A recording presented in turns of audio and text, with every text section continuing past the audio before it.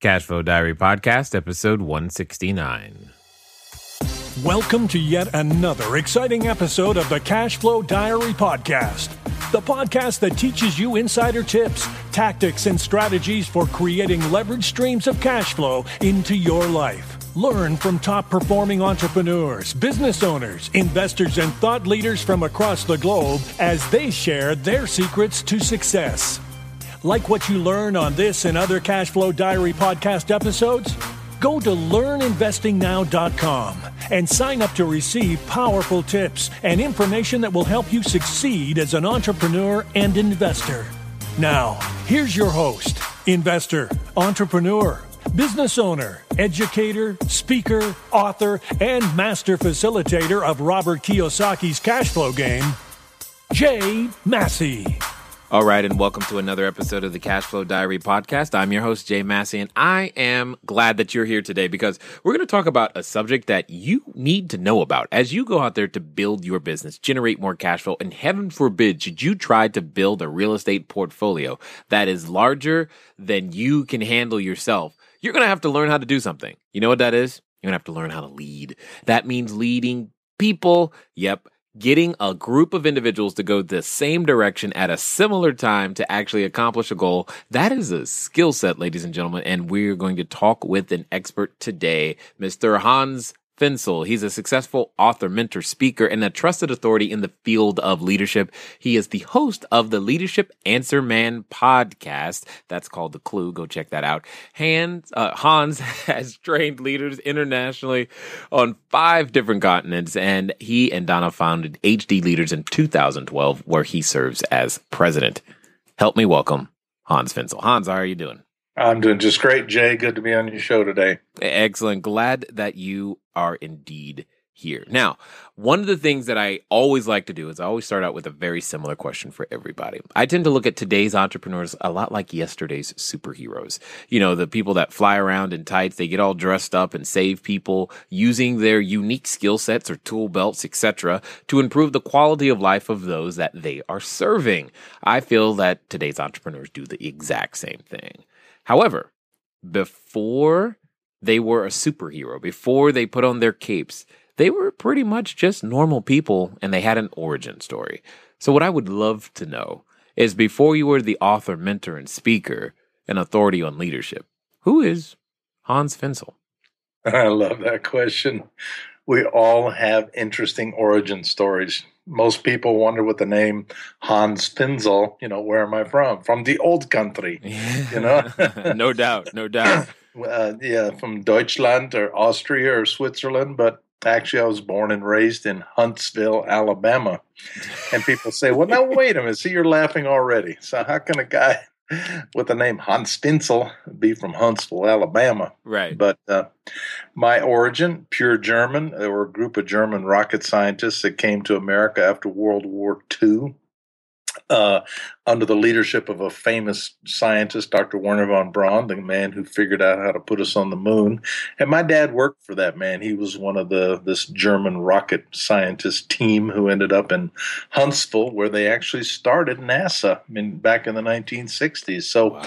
I was born and raised in a German family. German is my first language. And as a side note, Wernher von Braun, a lot of books have been written about him. The movie October Sky was about a little boy who worshipped him. And the great lesson on leadership, he was a visionary who said, he convinced John F. Kennedy, we can put a man on the moon if you'll give us some money. And to me, one of the great traits of leadership is taking people where they don't think they can go by themselves. So that's my origin. I've spent most of my career in business and also the nonprofit world. So that's sort of what. And I'm also father of 4 wonderful children. That's definitely a strong part of my story. Got it. Excellent. Now, just because you bring it up, especially with German being your first language, I'm just wondering if you or your mom can make a really good bratwurst, because, man, I miss that. Oh, yeah. Beer and brats, man. Oh, yeah. You come on over and I'll throw some brats on the barbecue grill and we'll have some great German beer and brats. Oh. Absolutely. Exactly. People just don't understand. I grew up military, and the one thing I miss from Germany is the food, especially the meat and the pastries. And I try to tell people, you don't understand. You haven't really had meat until you've been there. It's just a whole different thing. It is so true. So true. Now, you mentioned leadership being something where you take people where they don't see that they can go alone. Expand a little bit about that, because that was an interesting statement. Well, leadership is influence, and really the history of the world is a story of leadership. Great leaders and terrible leaders who did incredible good and incredible harm. And that's what leaders do. They influence, they take people. And I think for every leader, there's probably 100 to 1,000 followers. Leaders of the Stephen Jobs of the world who think up these amazing things. And then you need a whole lot of followers to actually make it happen. So that's why I say leaders they're the ones that think up where we're going to go. We're going to cross this bridge. We're going to build this bridge. And then the engineers figure out how to build it, and the finance guys figure out where to get the money to build it. I know. I love that analogy because I don't really like finance people. They're always telling us we don't have enough money to build this bridge. And I'm like, but we got to build a bridge. Yeah, well, I mean, at the end of the day, we're ignoring the fact that we don't care what we don't have. Here's where we're going. You guys figure out how we're going to get there. At the end of the day, right. It doesn't matter. We're going to get there, and you just tell me what can work, and how far can we get, and when we start working from there. Now, you mentioned two classes of leaders, the great and the horrible, so to speak, but we'll talk about that in a second. But I'm kind of curious as to what you would consider to be the characteristics of a person who is a great leader. I'm glad you mentioned at the beginning that entrepreneurs serve people. And that word serve is to me one of the critical components of great leadership. In my book, The Top 10 Mistakes Leaders Make, which has been my most successful bestseller, I have what I call the top 10 mistakes that leaders make. And people say, what's the biggest mistake? And the number one mistake is what I call top-down leadership, the dictator, the control freak. So one of the characteristics of great leadership is they do have a servant's attitude in the sense that, these people that work with me, they're not just around to help me get what I want. I'm going to help them get what they want, and I'm going to help them be successful, and then I'll get what I want. To me, servant leadership is caring more about the good of the team than myself. And so that's probably the biggest characteristic. Another couple more really important traits to me of great leadership. See, I do a lot of speaking on leadership, and I always ask audiences, how many of you have worked for jerks, like just terrible bosses? Do you ever have anyone not raise their hand on that one? No, it's pretty well 90 to 95%. Yeah, okay. If they've worked for a terrible boss. And I find one of the biggest things that frustrates people is poor delegation. Control freaks who don't know how to give authority with responsibility, and they don't listen. People, my boss just will not listen. She thinks she has all the answers. And so to me, that's top-down control freak, and a really great characteristic of good leadership and a great entrepreneur is they listen and they learn. They listen and they learn. Yeah. And that makes them better leaders. And people like to be heard. And they like to feel like, well, he may not have gone the way I thought we should on this thing, but I really feel he listened to me. Indeed. I can hear you completely on that one. Now, when you say things like, I guess, you probably have a different definition, though, of what even listening is than what most people might, think of as listening. I mean, someone themselves right now could say, yeah, I listen to my people, and that's probably the very candidate that you probably want to talk to. But what does listening actually entail in your world? Yeah, to me, I'm not just waiting for them to be quiet so I can start talking again. That's not listening. And if you know people like that, they'll shut up long enough for you to get a few words out, then they'll keep going. To me, communication, talking is throwing words at people. Communication is getting through. And listening is really absorbing what people are saying and not just waiting for your comeback. In fact, I always tell leaders that want to learn how to be a better listener, say back to that person what they just said. Like, okay, what you just said to me was da-da-da-da-da-da-da, you know? That's a great way to know if the leader really heard what the person was saying. Yeah, absolutely. That makes perfect sense. So what has been some of the greatest things, like when you're working with individuals, what have been some of the things where you've seen people go, you're not listening? How can someone tell, how do I help that person become a better listener? My oldest son right now is working in a company for an owner boss. And by the way, a lot of you who are listening are owners of your own companies. And there's this owner's trap, a founder's trap, I call it. People that own their own business and sometimes they create a family business. They can be particularly guilty of this, not listening, because it's their company. They founded it. My son works for a guy like that. And, recently the guy said, we're kind of in trouble. Our franchisees are upset with us. We need some new ideas. I want everybody to come to a meeting and give us our ideas. And my son wrote this amazing report on what he's a vice president of marketing, what they needed to do to turn things around. He gave the report and there was complete silence. And it was like, next. Wow. And they didn't pay any attention to his ideas. To me, that's terrible listening. A boss who gives lip service to saying, hey, I want your ideas, but they're such controlling owners of the company that they think, well, it's my company, I own it, so I know best. That's a real trap. That's a bad leadership trap to fall into. Because I don't think just because you're the owner, you know best about everything. And the best thing to do, we all have strengths and weaknesses. The best thing to do is hire toward your weaknesses and surround yourself with people that are strong where you're weak. And then you can contribute what you're good at, but you really need to listen to the team. I think teams make a lot better decisions and strategies than just individuals. Agreed. In fact, I'm always striving to be the least knowledgeable person on the team. That's my goal. Good for you. I like that. That means you're mining for information and knowledge from other people. I just know that I don't have all the answers. And every time I listen to them, it always goes better. Well, a boss that gets up in front of his people or her people and says, I don't know all the answers, that goes a long way.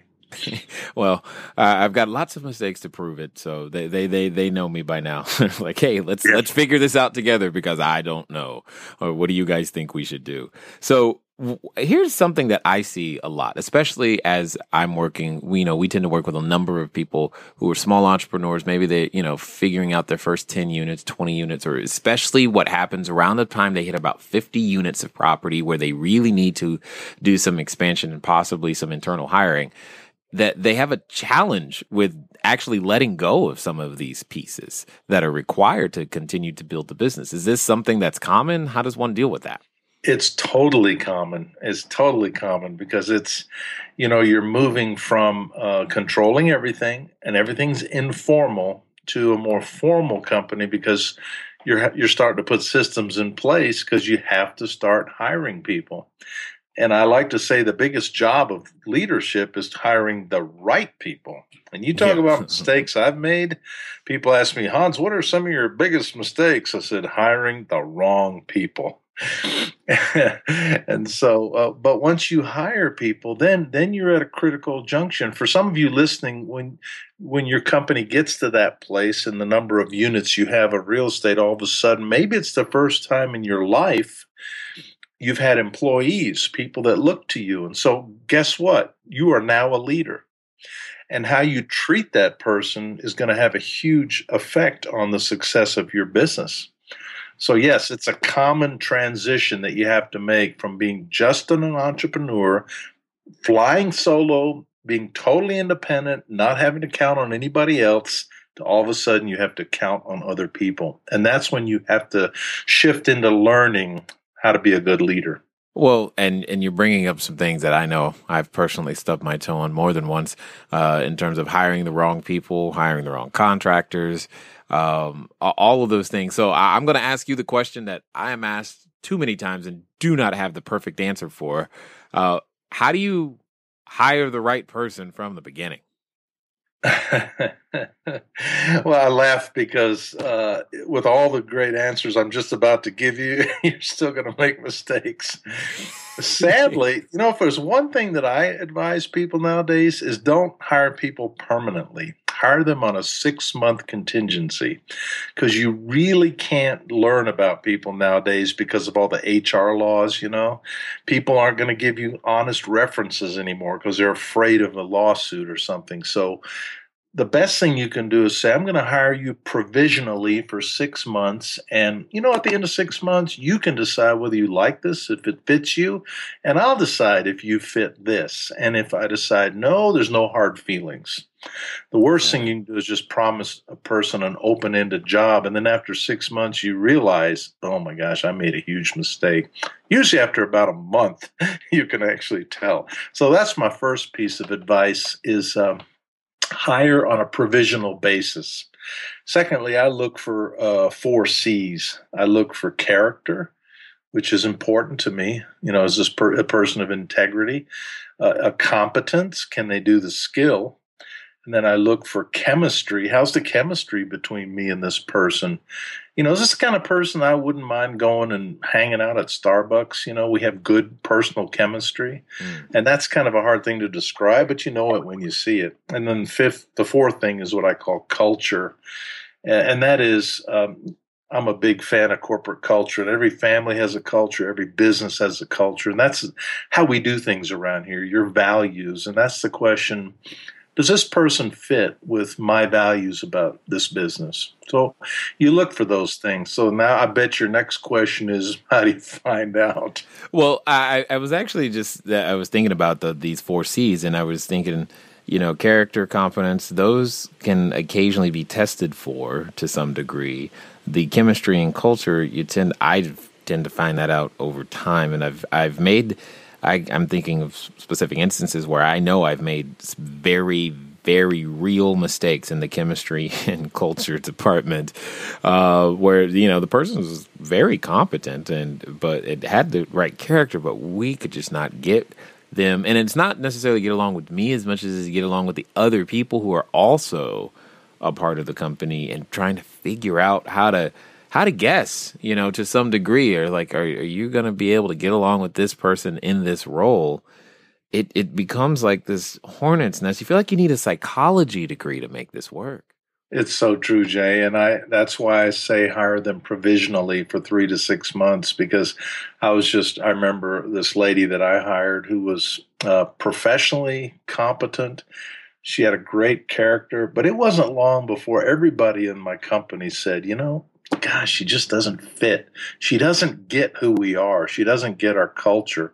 And she'd never been in our industry. She'd come from another industry. So it was painful to eventually have to fire her because I did not bring her in provisionally. So that's, one way you can do that on the front end is hang out with the people some. And one thing I started doing is having my other people in the company also interview these people before we had hired them, not just the boss interview them. And then Next thing you know, the boss announces, hey, I just hired this person and here they are. I hope you like them. Yeah. And the other people are like, what? Are you kidding me? What were you thinking? So why not have an open interview and bring the person to your office if you have an office, if you have more than one of you, and let everybody, go out for a meal, go out and play golf, do something to begin to get sort of the soft side of this person and the feel. Are they going to fit culturally and in terms of chemistry? Yeah, and I've begun to do that a lot more, and we've had many more successes. Specifically, and now I'm going to say something, and I'm just kind of curious as how you feel. I think as a male, physically being male, I am handicapped somewhat in the area of putting having that chemistry, culture, feel together, putting those teams together. There's something that's different, because what happens is that I'll run that same person by some of those that are female that work with me, and they got this like extra sixth sense is what I tend to call it. Yes. They seem to have some sort of internal detector that I'm just like, how do you, and as I've learned to listen to it, we make better decisions. Please tell me I'm not crazy. You're not crazy. It is what I call women's intuition. And listen, my wife has always been a great help for me in hiring people, and she's usually right. But I also had an assistant, my executive administrative assistant, a woman who worked for me for 15 years, and I wouldn't hire people without her okay. And that's exactly what I found. Women have this sixth sense, this different kind of wiring, and sometimes they can feel stuff that we can't. So absolutely, you're not crazy. That makes me feel better because I'm just like, because half the time it doesn't really come out like as an explanation of any kind. It's like, oh, that person just gave me the willies. I'm like, what does that mean? Yeah, that's the chemistry piece, and and that's why some people are so naive. They think, well, all I care is that they know how to do the job. That's only a fourth of the whole story. That's only the competence piece. And what about the people skills? I had a woman that worked for me once that was so incredibly gifted on the competence side of things. But people said, we always feel like we're walking around her on eggshells because we're always afraid she's going to explode. You know that kind of person? Yeah. And her problem was the soft side. She was terrible at people skills. And unfortunately, she's another one that I had to fire eventually not because of her competence, but because of her lack of people skills. Well, you know what? Let's talk about this topic because you've mentioned it twice, and I'm sure there's some people dancing around it. And I know myself, I can't stand doing it.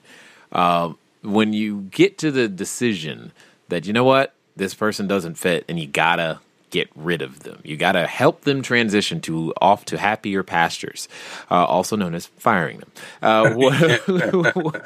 What's the best way you found to do that? Yeah, Friday afternoon for sure. Got it. Okay. All right. And if you go to my podcast, The Leadership Answer Man, on my website, hansinzel.com, or on iTunes, I have episode 21. It's called Care Enough to Confront. And I really deal with the whole topic of going to the danger zone and confronting people. But I also talk in that episode about how to fire people graciously. And I think we should be generous. We should be gracious. We should be as kind as we can. And we tell people their attributes, but you also have to tell them their liabilities. So I think the only thing I can say is be generous. I was always big on giving people some severance when I fired them so they had a soft landing. I didn't just show them the door and try to say, you're not a bad person necessarily unless they were. Right. But, you just don't fit for whatever reason. So I think they deserve a reason. And they deserve a soft landing, and they deserve kindness. So that would be my advice. But the reason I point people to my podcast, Care Enough to Confront, is one of the big problems of leadership is they don't confront. And some of you who are listening are conflict avoiders, and you'll let it go on and on and on. And sometimes we make this naive assumption that people are going to get better and they're going to improve. And I'm all about personal growth, but I have found generally if I've already decided this person's not working, they're not going to get better. They're not going to all of a sudden change and start working. And that's why I say you have to face the music and care enough to confront. And one of the another mistakes I made in second to hiring the wrong people is letting them hang around too long. Once you know they're not working out, do everybody a favor and go ahead and let them go. Yeah. I can unfortunately say that I have had that experience. It's very common. If you're a boss and you've hired people, you've probably had that problem. We always want to think the best of people. I do, and want to give them another chance. But every time I've given people another chance, nothing changed. Yeah, this is the joy. This is the responsibility portion. Yeah, I mean, to some degree, we also have that same responsibility by letting them go. We give them the opportunity to find the place where they can be happy. And more importantly, we protect the opportunity for those that actually do work out to some degree. And it's just never fun. So I'm assuming you've not found a fun way to, make it easy. No, and when I have to tell that person they don't have a job anymore, and I think they have to go home to their wife or their husband tonight and tell them, hey, I lost my job, there's no way that can ever be pleasant. But you know what else I found, Jay, is a fallout of not dealing with a problem when you need to fire somebody is the other people in your company. It erodes your leadership credibility because they see you're not dealing with a problem. And that was another thing that I realized when we had a problem employee and everybody else already knew that person needed to go and they were hurting us, but I was dragging my feet, it actually eroded their confidence in my leadership. That's all the more reason we have to act, and we can't just be in denial about these problems. Leadership is showing up, and leadership is taking action. Well, at this point, I mean, anyone who's listened this far, there's got to be that question in their head, like, why on earth would anyone volunteer to be a leader? This seems so challenging. You've got first you got to wade through all the wrong people and to hopefully find the right person, and you don't really know, and you're trying to do you're going after this mission, which may or may not be easily accomplished, and it's going to require not only finding leaders, but depending on the size of the mission, you gotta hire people who are leaders to lead, specific groups of other people in departments, etc. This is not an easy task. Hey, as you guys no doubt are already aware, finding good leaders today, they're few, they're far, they're in between, they're hiding in so many different places. That's where you and I come in. We've got to learn to become that excellent leader that individuals are looking for in various different ways, as you are indeed learning. Hopefully you're taking some notes, some tips, and understanding some things that you can go out there to do to become the leader that you're looking for. Now, I know you're probably wondering who won the cash flow game this week. Well, that's what I'm about to tell you.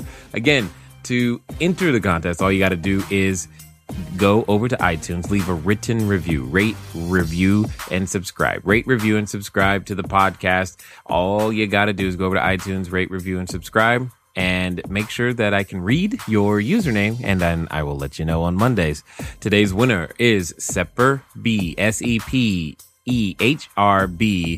All the way back from 2013. So welcome. Glad that you're here. Again, once you enter, you're already in. Once you leave a review, you are entered over and over and over again. So the sooner you do it, the more times you get an opportunity, the greater your odds of actually becoming a winner of a cash flow board game. So Sepper V, feel free to do us a favor. Send us your email, your address, so that we can get you the game out to you. And hey, speaking of getting back to things, let's go ahead and get you back to the rest of this interview. No, leadership is not easy, and it's often not fun. People think, oh, it's so cool to have all that power and be the guy in charge. But it's tough. It is lonely at the top at times. You have to make decisions that are not popular or decisions that people don't understand because you have a vantage point. I always think it's like I'm flying at 35,000 feet above things, so I see things that the people on the ground don't see, and I make decisions accordingly, and they don't get it. But why do leadership? Because leaders make things happen. All the great stuff in the world, and entrepreneurs create wealth, they create jobs, and they create charity. I mean, look at Bill Gates. It's harder to give all that money away than it was for him to make that money. and that's part of the cool thing about leadership is we create jobs, we help communities. Hopefully you're not in it just for the selfish journey of becoming rich or making a bunch of money. But once people make a bunch of money, they realize money's not all there is. Now I can give back, I can help, I can do charity, I can help my community, I can have the lifestyle I want, and I can make an impact on the world. Some of my favorite people are super successful business people who are also super involved in their communities in a big way, Got it. Yeah, it makes perfect sense. It's one of the fun things I do enjoy is knowing that a Thanksgiving dinner is, possible because we had an idea, we went out there and accomplished it, and somebody's got a job, and all of these things, we can create value. Now, one of the things that, if you will, play a game with me here. I right. want to hear what you would say, because I'm sure there's some people who are wondering, like I am, if and we'll play it on both sides of the fence. But if you could pick from the entirety of human history, okay, fiction, and I will even do fictional and non-fictional as well, just for fun. If in 10 seconds or less, give me what you would say who the top 5 greatest leaders of all time. Wow, that's a challenge. Moses, Gandalf, Mother Teresa, Ronald Reagan, Jesus. All right. Got it. So, ding! I made it. That's good. Hey, that's fine. Moses, Gandalf, Mother Teresa. I can tell you that I was not thinking of most of these people. Some of them came to my list, but you I'm just like, I'm like, okay, got it. So we've got the top 10 or top 5 right there. So let's play now let's go to the exact opposite. So you got a little bit of more head start on this one. Before we dive deeper, let's go top 5 worst leaders of all time. Hitler, Saddam Hussein. Oh my gosh. This is a harder one. We don't remember the bad leaders' names so much. Yeah, I can only think of Hitler and Saddam Hussein right now, and the guy who was the head of Cambodia during the Khmer Rouge. I forgot the guy's name, but okay, got it. Sorry. Go ahead. Who was it? Oh, I was going to say Mao. Mao would be the other one, Mao Zedong. Got it. All right. So that's interesting that it was easier for you to come up with the great ones than the horrible ones. I find that interesting. I learn a lot. I learn a lot from the good ones.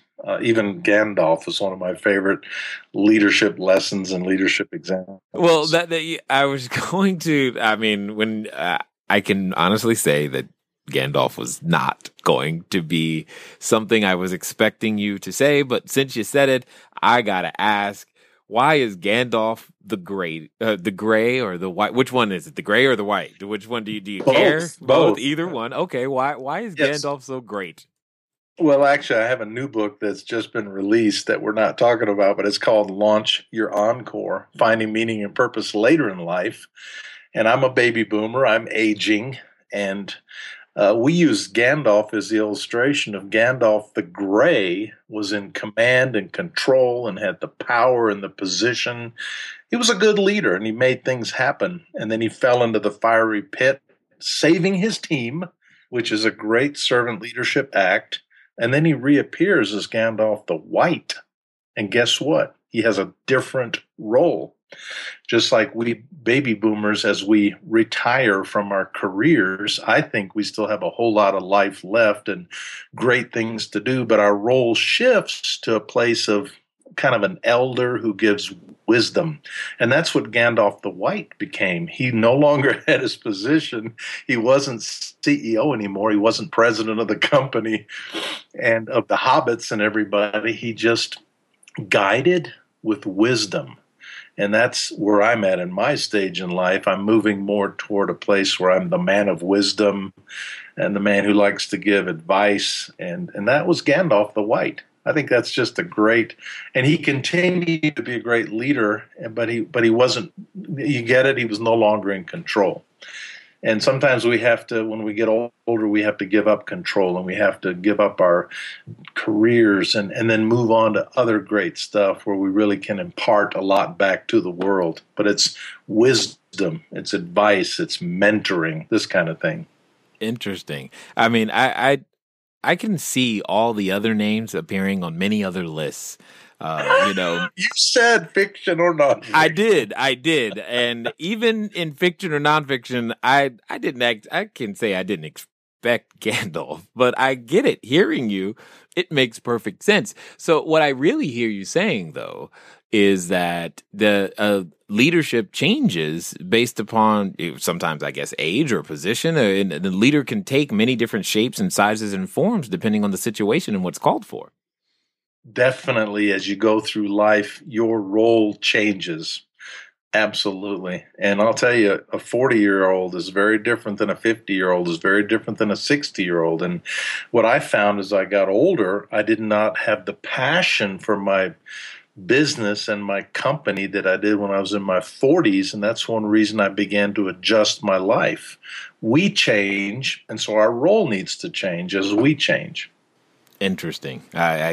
Well, being in that 40 piece, I just making, it's one of those things where I guess I'm at the beginning of that. Well, you're at the prime age of just, really taking off. And I became the CEO of our company when I was 40, and I led it 20 years till I was 60. And 40, what a great age, man. You got the world by the tail. And it's a highly productive time of life. And, we raised our children during that period of life, a very busy time of life. But as the years go on, we change and our roles need to change. Got it. Now, is there anything that we can learn from the list of horrible leaders, in your opinion? Well, it's back to the top 10 mistakes leaders make, my book. Oh, okay. And people ask me, have you made all these mistakes? I said, I've made 100. I just put the top 10 in the book. But they were dictators. They were control freaks. They didn't listen. They were very selfish. You think about a person like Hitler. He was crazy and selfish. And I just recently watched a documentary on his rise to power, and people in Germany said, gosh, I hope this guy never gets into power because he's crazy, he's self-centered, it's all about him. And so, you can learn a lot of lessons about how not to do leadership if you look at the bad examples. But it's usually about selfishness and self-centeredness and becoming wealthy yourself. In fact, Jay, this is one of the reasons a lot of people are fed up with Washington and Wall Street is because there seems to be a lot of selfish, self-centered leadership where people are enriching themselves, not caring for the common person. But I think servant leadership is the opposite, where we empower people, we care about people, we work as a team, and it's not all about me, it's about we. Yeah, I think I agree with you 100%. I actually frequently people get confused when I'm talking to them, and they just mention it to me. They're like, "Who are you talking about? You keep saying we," because I've developed a habit of speaking in we. And sometimes when I just mean me, I'm just like, "Here's what we are going to do," because there's so much to executing any vision that requires so many people that I don't ever want to give the impression that somehow I magically figured it all out on my own and this is how it goes. It just doesn't, that's just not true. So, which gets me to this other point that I see a lot. And I would love for you to talk directly to this person. There's a number of individuals who either ask me or who I've seen, especially when they're first getting started, where they feel like they've got to tackle their business all by themselves. They're like, well, it's got to be my business. And I only want to, I want to, they're trying to fill all the roles, and this really becomes evident when they are looking to grow their business and they need the assistance of others in terms of capital. They're like, why would I? Because I get the question all the time. Why would I want to do the deal with somebody else when I could just do it? I could have it all for myself. And I tell people consistently, I think that's a career limiting move, and you got to learn how to share this thing. But I'm curious to hear what your thoughts would be if I came to you or if someone came to you and said, hey, I just, here's what I want to do, and I'm just going to do it all myself. You said it. It's a career limiting move to have that attitude. If it all falls upon you and you say, I'm going to build this by myself, you're an independent, you're an island, you're going to do it all yourself, so it's all yours and you're going to get all the credit and you're going to get all the benefit. It's highly limiting because you cannot transition to a bigger company all by yourself. You will burn yourself out, and I've seen that happen. People just experience horrible burnout. You can destroy your marriage, and I think that's horrible. when people destroy their marriage because they're building their company. You lose your children because you got no time for them. I like to ask people, how many people at the end of their life say, I wish I'd spent more time at the office? Nobody said. Most people at the end of their lives, they look back, they say, I wish I'd spent more time with my loved ones. And the older you get, the more you realize that your family, your children, your friends that mean the most in life. So you're going to sacrifice all that if you do it all yourself. And so I think I like the the saying, I don't know if you ever heard this before, blessed are the control freaks, for they shall inhabit the earth. No, that's a new one. And guess what? Blessed are the control freaks, they shall inhibit their future growth. Yeah, indeed. You know, you've got to spread the load and build a team if you want to grow beyond your own horizon of what you can do in a given day. Yeah, totally understood. Now, I guess here's a really good question. I know that a number in our audience are either just starting out, just beginning to some degree. What would you say? Like, what can we do today to fill this void? I believe there's a huge void in the marketplace for excellent leaders. Is there like a 12-step program, a regime, something we can follow to be able to become the better leaders I will say the world needs us to be? Boy, I don't know of any secret program or perfect program or 12-step program. I think, to me, I advise people learn to be a better leader. Read good books on leadership, listen to podcasts on leadership, maybe go to a seminar. There's seminars galore, if you just Google them or open your eyes. So I would say improve your leadership skills by reading, by listening, by attending things that'll just sharpen your skills. So I don't advocate one particular program that's the key, because leadership is complicated. And I think the best thing you can do is just keep learning. Because again, I think the two most important words in a good leader's vocabulary is listen and learn. Keep listening, keep learning to be a better leader. Indeed. So with that being said, I'm sure there are a number of people who are now curious more about some of your books and your podcasts and things that you might be able to do. If we wanted to track you down and find out more about how we can become that better leader and maybe we can one day aspire to the level of Gandalf the White, how can we track you down and find out more about what you've got going on? I think the best way is to go to my website, hansfinzel.com. That's HANSFINZEL, just hansfinzel.com. And listen to my podcast. You can also find my podcast just going to iTunes and searching on the podcast tab for Hans Finzel. But I have a 25-minute podcast that I put out regularly, and it's just good teaching on leadership from my books and from my own experience in leadership. So that'd be the best way. You can also find all my books on Amazon. If you just go to Amazon and type in Hans Finzel, you'll see my list of books. And I would recommend the place to start is the top 10 mistakes leaders make. And I'm guessing with a name like Hans Finzel, there's not too many of you out there. No, I'm the only one if you Google Hans Finzel, you'll find about 7 pages on me. So I'm the first one that comes up. And but my website, really, I would highly encourage you to check out my podcast because it's a lot of fun and it's easy. And I made it 25 minutes because that's the average commute in America. And I would just say keep listening, keep learning. Excellent. Now, as we wind down here, the question I gotta ask: if someone is out there, thinking about putting on their superhero outfit for the first time, maybe they're standing in front of the superhero store right now, picking out their mask and cape and going, you know what? I think I can start a business. I think I can do this real estate thing. I think, entrepreneurship is for me, but they're still feeling a little hesitant. What would you say to them? Well, overcome your fear. Life begins at the end of your comfort zone. That's what I like to say. Life begins at the end of your comfort zone. You'll have to step out of your comfort zone. You will be afraid. And then the final, Jay, the word I would say is be patient.